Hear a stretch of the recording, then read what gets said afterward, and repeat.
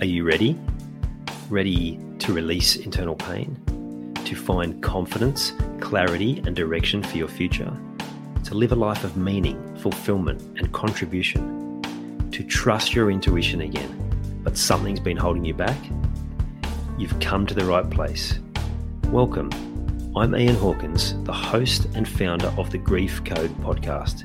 Together, let's heal your unresolved or unknown grief by unlocking your grief code. As you tune in to each episode, you will receive insight into your own grief, how to eliminate it, and what to do next. Before we start, I have one request. If any new insights or awareness land with you during this episode, please send me an email at info@ianhawkinscoaching.com and let me know what you found. I know the power of this work and I love to hear the impact these conversations have. Okay, let's get into it. You know, Les Brown's one of my favourites, and he was talking about what he's going to pass on to his children when he dies. And he said, if I'm about to die and I've got a quarter left, I'm going to eat it rather than give anything to my children financially.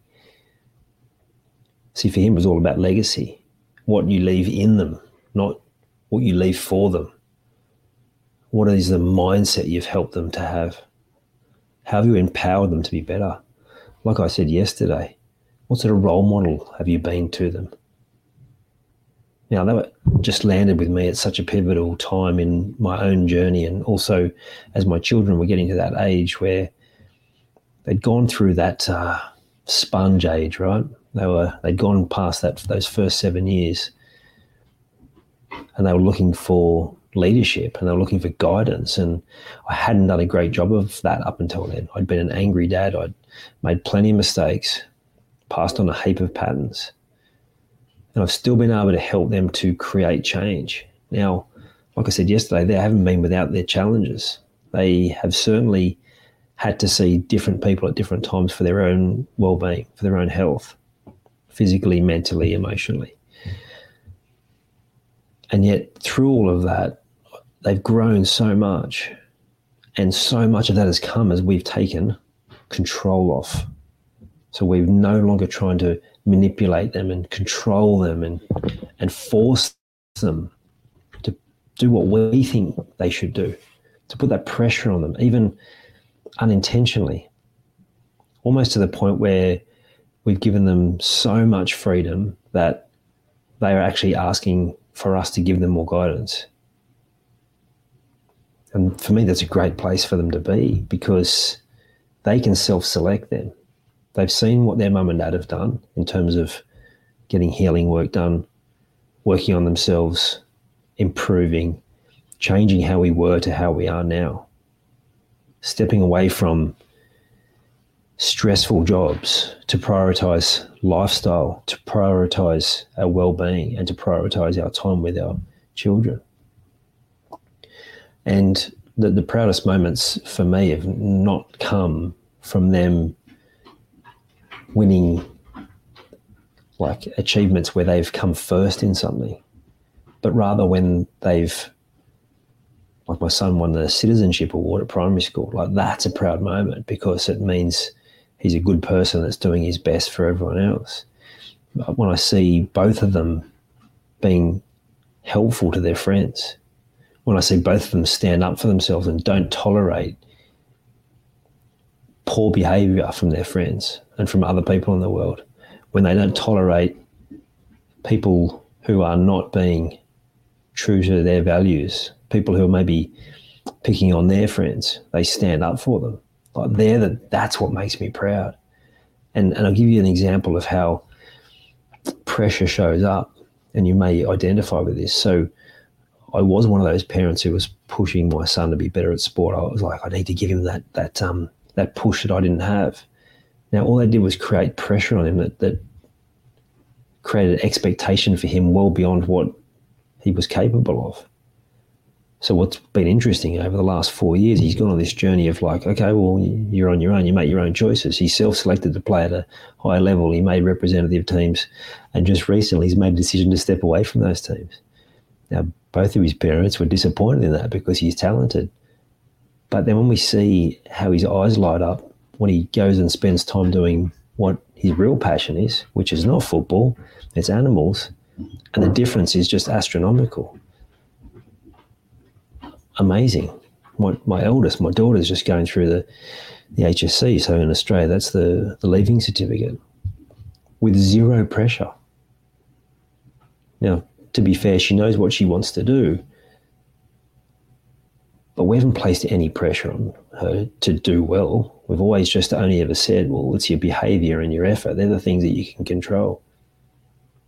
And again, I've been so proud of watching her be support for her friends who have been on the receiving end of a heap of pressure, either directly from their parents or indirectly from those subtle elements of control and manipulation that as parents we bring.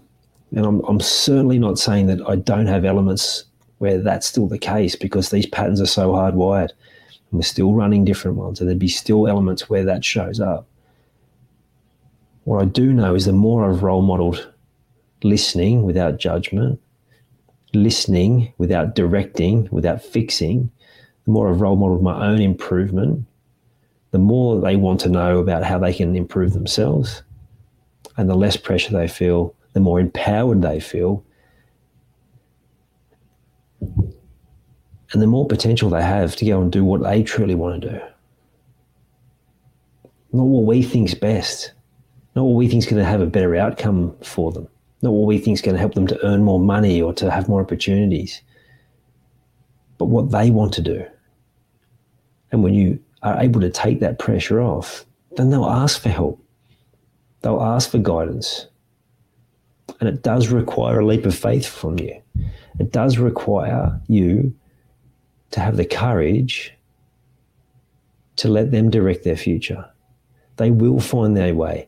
And if you listen long enough, they'll also be able to guide you on so much wisdom that they pick up without all the baggage that we're carrying as adults. It truly is game-changing. And I grappled whether I would do this particular post, this particular video, this particular podcast episode, depending on where you are taking this in, because there is an element of society. It's like, well, you don't go out there singing the praises of yourself or your family because it might look something, whatever judgment you want to throw at it. And I nearly fell into that. But I'm sharing this not to brag, but to open your eyes to what's possible, to hopefully inspire you to want to change you so that you can help your children to find their own way. So that's something that, for me, I wasn't necessarily pressured into different areas, but from what I saw as the way forward, I went, well, I guess I better go to uni because that's what everyone else does. It seems like the right thing to do.